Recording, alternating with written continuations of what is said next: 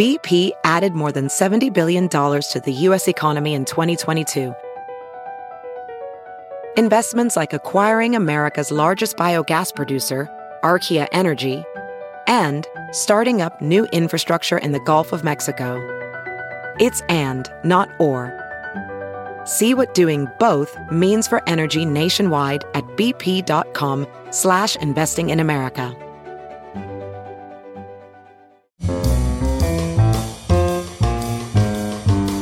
For November 28th, it's Merriam-Webster's Word of the Day.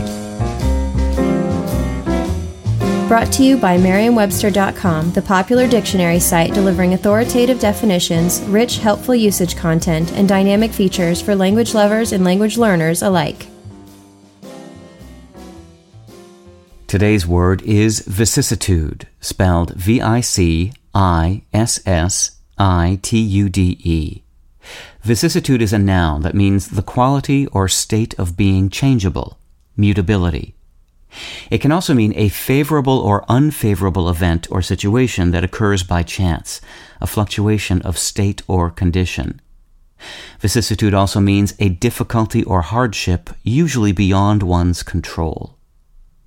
Here's the word used in a sentence by Geoff Macdonald from the New York Times.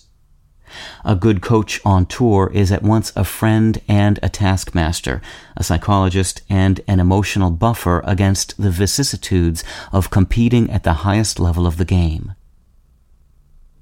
The British theologian Richard Hooker wrote in the 16th century, "Change is not made without inconvenience, even from worse to better."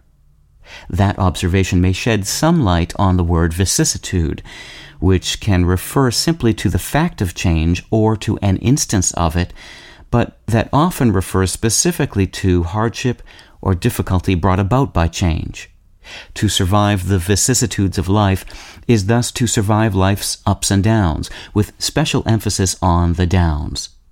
Vicissitude is a descendant of the Latin noun vicis, meaning change or alternation, and it has been a part of the English language since the 16th century. In contemporary usage, it most often occurs in the plural. With your Word of the Day, I'm Peter Sokolowski. Visit Merriam-Webster.com for word games and quizzes, Words at Play blogs and articles, Ask the Editor videos, and real-time lookup trends. Visit Merriam-Webster.com today.